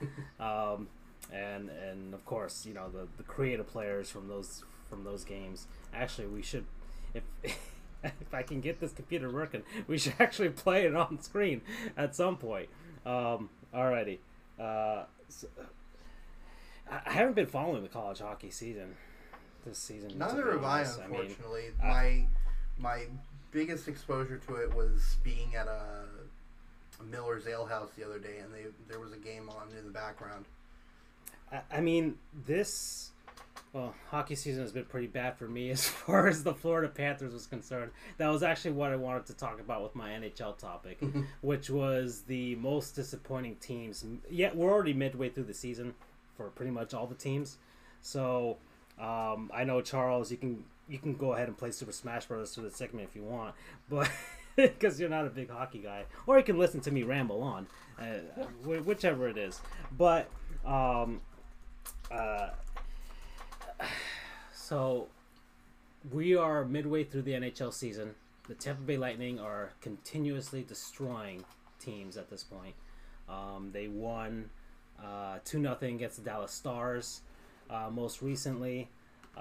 Des Bryant actually was at that game for the Dallas, which is kind of strange because he's not with the Cowboys anymore. But I guess he's a Stars fan, which who knows? And DeAndre Jordan was at the other game before that. Well, no wonder they lost. The goalie couldn't catch the pucks.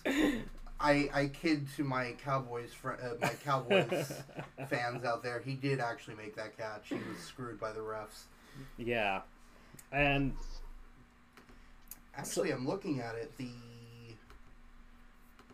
Lightning are the only team that have fewer than 10 losses, not including overtime. I mean, they're technically, let's say, pure wins and losses, 36-11. Right. But that's still, that'd be awesome in the NBA right now. Okay, they'd be one of the top teams over there. In the NHL, that's basically your leaps and bounds above everyone else. Because, of course, we have the Bettman points that kind of prop up, especially the wild card teams, kind of prop up their stats and their standings. But I guess the most disappointing teams, as a Panthers fan, I know we're one of the most disappointing teams because we actually have a really good offense this season. We have Alexander Barkov. Mike Hoffman has been one of the best pickups in the offseason for any team, really. He's already got 20-plus goals. Evgeny Davinov, really great signing last season, very under the radar, from the KHL. Vincent Trocheck unfortunately got injured. He actually will be back soon, which is amazing because I thought he was done for the season. What happened to him? He basically, his leg went a way that it shouldn't. That's been happening a lot this year. We had Mackenzie Milton with his leg, who's actually now starting to walk again. Not sure about walking, but he's able to press 40 pounds using his leg. Yeah. Which is a miracle, considering that he basically almost lost his leg, and I'm not even exaggerating. It's amazing that the doctors, the sports medicine has gone so far. I mean, it's leaps and bounds. Like, players are coming back from injuries that people thought were catastrophic for like a season or maybe even their careers, and now, you know. I mean, I know I'm going off on a tangent. I still don't think that he's going to be playing in 2019, but the fact that he's even able to do this is just remarkable. Yeah. So, kudos to the USF and Tampa General doctors for doing that. But going back to Trocheck, like you said, the fact that he's even able to come back this season is incredible. But still, the Florida Panthers have a multitude of issues. Number one being defense. Mike Matheson, I don't know what's going through his head, but he seems to have a penchant to give the puck up to the other team right in front of our net, which is not very good for a defenseman. Now, I know he's like, I think he's like 22 years old or something like that. The Panthers still have a ton of like super young players under 25. But, and of course, defensemen in hockey notoriously take longer to develop. But it seems like they're trying to make him work through his issues. Yet, he needs to be benched. He really does need to be benched. And a lot of players actually really benefit from it because they get to see the game from up high, up there in the press box with, idiots like me. And and he gets to see basically the game play out in front of his eyes, and actually helps players a lot. I think he would benefit from at least being benched one game to see how that goes. But still, the Panthers have a multitude of issues. Goaltending. Roberto Luongo is starting to show his age, which is really bad for us because we don't have an heir apparent to him. And I'm very, very upset that we have yet to find anyone the Panthers have been very good at trading for their goaltenders. So I'm hoping that they do, but we don't really have an heir apparent. We don't have anybody like Vasilevsky in Tampa was, under Ben Bishop, where you knew he was going to take over at some point. We have Sam Montalban in the minors, but he's still not exactly the guy we see as the future. But maybe, you never know. Goalies are weird. What about James Reimer? You have him. We have James Reimer, yes, but James Reimer is James Reimer, and if you know James Reimer, you understand what I'm talking about. He's a very, very serviceable backup. Really good, really good. Maple Leafs fans know. Oh know no, that. Know I mean very Leafs well. fans like Optimus Rhyme, but he's very much a backup. He's not a starter. He's not a 1A or 1B type of guy. He is a number 2. Okay? All right. He works for Dr. Evil. He's number 2. And so the Panthers don't have an answer for that. I know I'm getting deep into the Panthers, and I might as well make a segment called "The Panthers Are Terrible," and I actually might if this keeps going on. Great idea to do that is just take the Dolphins are terrible and just cross that out and put Panthers. Yeah, that's probably what I will do. But okay, I don't want to delve deep into the Panthers. The other super disappointing team this season, the St. Louis Blues. Okay, St. Louis Blues. I know they play in the super tough Central Division with the Nashville Predators and the Winnipeg Jets and the Minnesota Wild and the Colorado Avalanche. But there was still this expectation. They still have Tarasenko.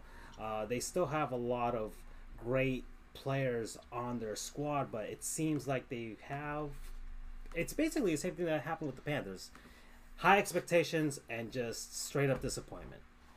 Just to note for everybody out there, the St. Louis Blues, they are 12th out of the 15-team Western Conference. They have played 45 games. They are currently 20-20-5, so 20 wins, 20. They're 500.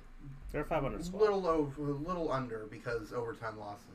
But they're a 500 team as far as NHL because they have 45 points in 45 games. Right. And the Panthers are 3 points under 500, but still. But they're 14th, so it's a very. No, they are, but still the Blues still need both of these teams would need like a 10-game stretch of winning like 8 games out of 10 just to get back into some semblance of a playoff conversation. But of course the Panthers did that last season, but they missed out. I don't think that's happening this season. And maybe the Blues have it in them, but they play in the Western Conference in the NHL. And I don't see them surpassing one of those Pacific teams. You still have the Calgary Flames, who are really good this season. The Vegas Golden Knights are good again. The San Jose Sharks, I think they've won 8 games in a row now. And they have to overcome those guys. And the second wild card spot is held by the Wild.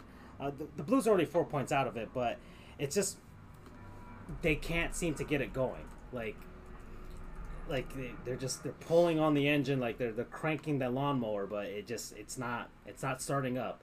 So, but they have it in them. They're just midway through the season, they just have been disappointing. People thought they would be better. My other disappointment for this season, I didn't think the LA Kings would be this bad.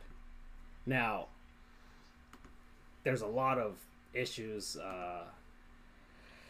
as far as their players. It just might be what's going on with the Blackhawks right now. I thought the Blackhawks would be bad. They're not one of the most disappointing teams to me because I thought they would be this team. Okay, I know they have Taves, but Taves is still kind of people prop him up, but he's not one of the elite players in the league. He's a good player, and of course he's a Blackhawks great, but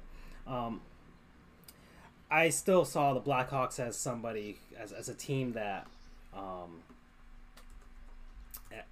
just the window's shut for them. Okay, they have to find something to start over. But the Kings, oof, man, Jonathan Quick could use a change of scenery. I think they just lost to the Minnesota Wild last night. Quick would be a great pickup for a team that needs a goaltender and who has that playoff experience, with the 2 Stanley Cup championships. But I just didn't think the Kings were like second worst team in the league bad, and they've disappointed me. And but they've been on this downward trend. I know that, but I just didn't think they'd fall off this badly. And they're not making the playoffs. They're just not. So, but maybe it's beneficial for them because it gives them a shot to start over. My next team would be the Anaheim Ducks, another Kings rival. The Ducks are also one of those teams that just couldn't get it, hasn't gotten it going. And the only reason that they are even in this, even 2 points out of a playoff spot, is because of their goaltender. We all love hot goaltenders, not from a aesthetically pleasing standpoint, unless you're into that. I don't know, maybe you are. Goaltenders have the masks and stuff. They look pretty darn cool. But the Ducks goaltender, Gibson, has been just amazing. He's probably one of those guys that you're in the Vista conversation for him because he's literally carrying this team. The Ducks have that talent. I didn't think they still have the very good talented players.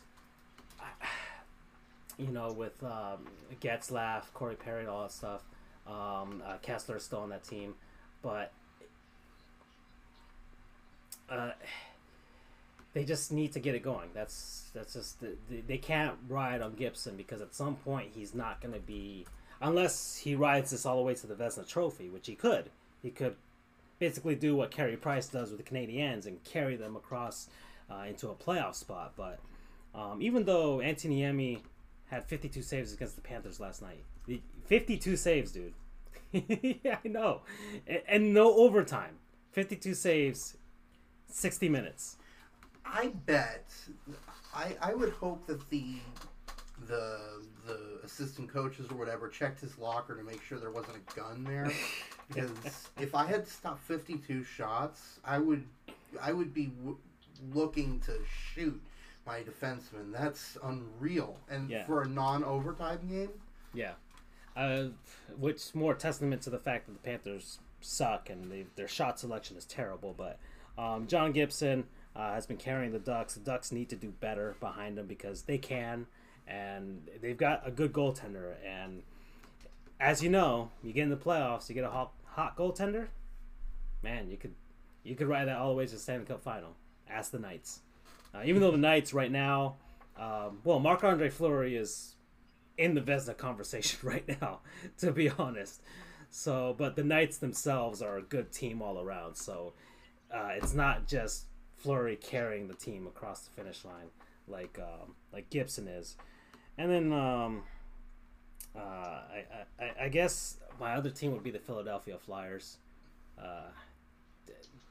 They made the playoffs last season, even though last season I didn't think they were worthy of the playoffs. But things have fallen apart. They've fired the coach, fired GM. It looks like they're just going to tank. So, good for them. At this point, I'm hoping the Panthers make that decision. And it's already swirling around that they're looking to trade their defenseman that they got from the KHL this season on the 1-year contract. So we're at that point in the season where teams finally need to start thinking about their moves for the trading deadline. Any thoughts, Andrew? What are you watching? Your NHL, any of that stuff? Not as much as I should be. I know that there are a few disappointing teams. I know people are making fun of the Flyers for where they're sitting at right now. Well, I mean, it's Philly, so of course it's fun to make fun of them. And I would say that, I'm still cautiously optimistic about the Lightning. I know that we're doing fantastic in the regular season, but I won't be cautiously optimistic until we're holding Lord Stanley's Cup. So we'll see about things. I think overall it's a good season. I know the Winter Classic was a pretty big success. It always is. It always is. I don't have too much to add, which is unfortunate because hockey's one of my favorite sports, but I haven't been following it too much. I will say that I really hope to get to a Panthers game at some point this season. Yeah, we'll try and plan that out. I actually do, since you actually, and I guess BU wanted to mention it, NCAA D1 hockey. Just want to take a look at the rankings. To be honest, let's look at the that. top team right now is UMass. I'm assuming UMass Amherst, but maybe BU can correct me on that. Second is St. Cloud State, which, if you look at their logo, is awfully similar to Montreal, the Canadiens. Okay. The Huskies of St. Cloud State. Denver is also there. Top four is UMass, St. Cloud State, Denver, Ohio State. A couple of other team kind of usual suspects in there. Minnesota Duluth. Yeah. I mean, this is all pretty standard rankings. We're not surprised the Gophers are on this list. Wow. Interesting. I mean, they are receiving votes at the bottom. They are tied with Boston University for receiving votes, but not ranked. Mm-hmm. I mean, nothing too out of the ordinary. I'm really happy about Arizona State there at 17. Yeah.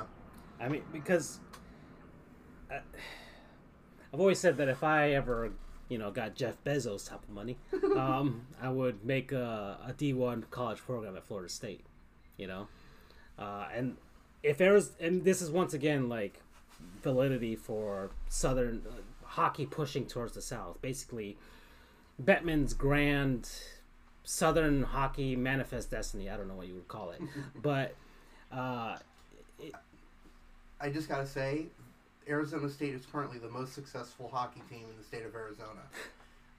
Well, the Coyotes are actually having a good season, actually, for what they are.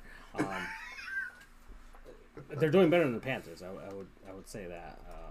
They're doing 1 point better than the Panthers, but still, they're a team that the Panthers should be better than the Coyotes. But the Coyotes have made improvements. They're better than the Blackhawks right now, and they're only 6 points out of a playoff spot with a game in hand. So one good streak, they could be in it. But still. And I don't know how the Tucson Roadrunners are doing in the AHL. But still, Arizona State, if they do well, would really validate this push into the South. And right now, there is another major Southern college hockey team, and that's Alabama Huntington. Right. No, yeah. Huntsville, yeah. But, I mean, they've been there for a while, actually. But right now, Maine is kicking Boston College's ass 4-1, which is rather emblematic of the Eagles' season. Actually, make that 5-1. Actually, let me see. I was gonna look up. I'll post it on screen, but Boston College isn't even ranked. They've only received one vote so for this past poll. So that's interesting. But still, for me, I'm assuming Arizona State's the makeup of their players aren't guys from Arizona. I'm assuming they've got a lot of guys from Canada or up in the Northeast or the North that play hockey that are there. But that's kind of the thing that I thought maybe having a team in the South like Florida State or something like that. They're big schools. Arizona State's a big school, party school, You can entice players from there to go to here. I mean, they'd still be relatively low key compared to any other, like a football player or a basketball player. So they'd still have that sort of low key environment. In fact, they might have a lower key than at an actual hockey Division I school. If you're playing at Minnesota, their bread and butter is their hockey program, really. Not really their basketball or football program. So I see the maybe if you wanted to be low key but you're still playing D1 and at a school that does have I guess funds for that, I can see why playing at ASU would be really great. I'm actually going to burst your bubble here because I'm looking through ASU's roster right now. Are they mostly Southern guys? not mostly, but they have quite a few Arizonans on the team. That's great. I mean, look at Austin Matthews, dude. We have 1, 2. I'll get back to you, but I'm just counting through. Okay. But once again, more validity for the Southern markets, because if their makeup is of actual Arizonans or guys from California or even Texas and Florida, and I think it'll kind of getting to the ultimate point. I think it will spur other major Southern colleges to invest more into their hockey program. I could see one of the California schools investing. Probably. I mean, the Kings have been in LA for 50 plus years now. I can see USC or UCLA doing it. Yeah, USC, UCLA, even maybe like UC Berkeley or Stanford. Those are high-profile schools with money to boot and plenty of incentive to play there. So that's my wish for hockey. I know because I've studied this. It's probably one of the reasons why I advocate for hockey is I know that the fastest growth in the sport, as far as if you look at the stats from USA Hockey's, since Gretzky went to LA, the fastest growing markets or fastest growing signups for hockey from USA Hockey's rankings. If you don't know, if you want to play in any of these ranks, they usually have you sign up with USA Hockey to register. I think you pay a registration fee and you're in for the season. So they use that as statistics. They ask you your age, your gender, and that sort of stuff. And the fastest growth is in the southern markets. And you see, and the numbers correspond with which markets have NHL franchises. Texas, California, Florida. You notice a spike when Tennessee got the Nashville Predators. All of a sudden, Tennessee's hockey player numbers spiked. Same thing, and they don't. And the thing is, they spike and they don't go down. That's the thing. People think, it's the new thing. People get into it and then they stop. No. A lot of people, you experience hockey, whether watching it or even playing it, you get hooked. It's always the thing that I've always advocated. The Florida Panthers, Tampa Bay Lightning, Florida's numbers spiked and have stayed up there. California, Sharks, Ducks, Kings, spike, and they have stayed up there. Dallas, Stars, spiked. So even Atlanta still has a lot of hockey fans and a lot of people who just love the sport because of the Thrashers. Even though the Thrashers have gone, hockey players are still there. Hockey numbers for USA Hockey are still high in Georgia. I think the AHL squad now is the Atlanta Gladiators. So they do have professional hockey at the AHL level. Right. So that's good. So maybe hope in the future. But I'm really cheering on for Arizona State. Hope you guys do really well. And I guess I'm glad we actually got to talk college hockey. Yeah. And actually, if we do end up getting to guess the team names, we can if you want. We're at the last 5 minutes of the show. We probably should wrap it up. I'd like to continue on with the college hockey theme and go with some college hockey teams. Okay, that's fine. Let's do it.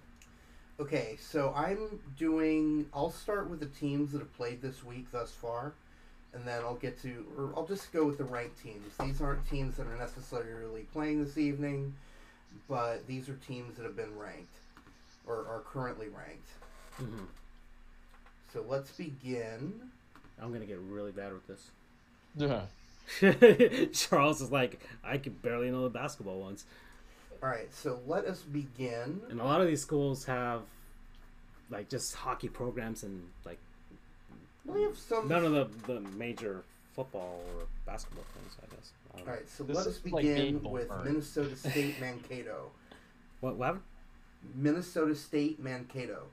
Oh gosh! Wow. I know there's a ton of hockey schools in Minnesota, but gosh. A hint is their team, albeit spelled differently, I believe, is also the name of an NBA team. Oof. Timberwolves? No. Okay. Also the name of an NBA team. It'd be really funny if it was the Heat, but... Actually, I take that back. It is spelled the same. It is a Western Conference team in the NBA. Okay, so Western Conference, Minnesota. Nuggets? No. It's an alliteration. Oh my God! For once, hockey knows what's up. Yeah, exactly. Basketball schools really suck at that. Okay, alliteration. Minnesota Mankato. So MM. Minnesota. Right. Okay. Not the Thunder. Mavericks. Yeah, alrighty. It is the Minnesota State Mavericks. Alrighty. Luka Doncic, baby. Alright, moving on. And, of course, Minnesota State, Mankato is located in Mankato, Minnesota. Which is somewhere within, maybe one of those 10,000 lakes in Minnesota. I don't know. Exactly. Next up is Providence, and they are based out of Providence, Rhode Island. Oh, and I think we had this for basketball. Oh, we may have. Sounds familiar. In that case, I'll just say it's Providence Friars. As yes. as in okay. the, now I recall. Not the cooking implement, not the cooking Yeah. appliance, but the religious person. Though I could see if they were a minor league baseball team, they probably would have had a game where they would have just been actual Friars. Although, fun fact, Providence used to have a college baseball team, but it was disbanded, I want to say, in 1999. And PC is a Big East school after all. And they got disbanded, and the last team they played was Florida State. Really? Mm-hmm. Okay. I guess, did we beat them so bad that they had to disband? Oh, no. I that would be funny, I guess, but no. It's like, oh, we really suck at this baseball thing, guys. All right, next up is Clarkson University, which is based out of Potsdam, New York. Clarkson University, Potsdam, New York. Correct. They share a name with an NHL team. Okay.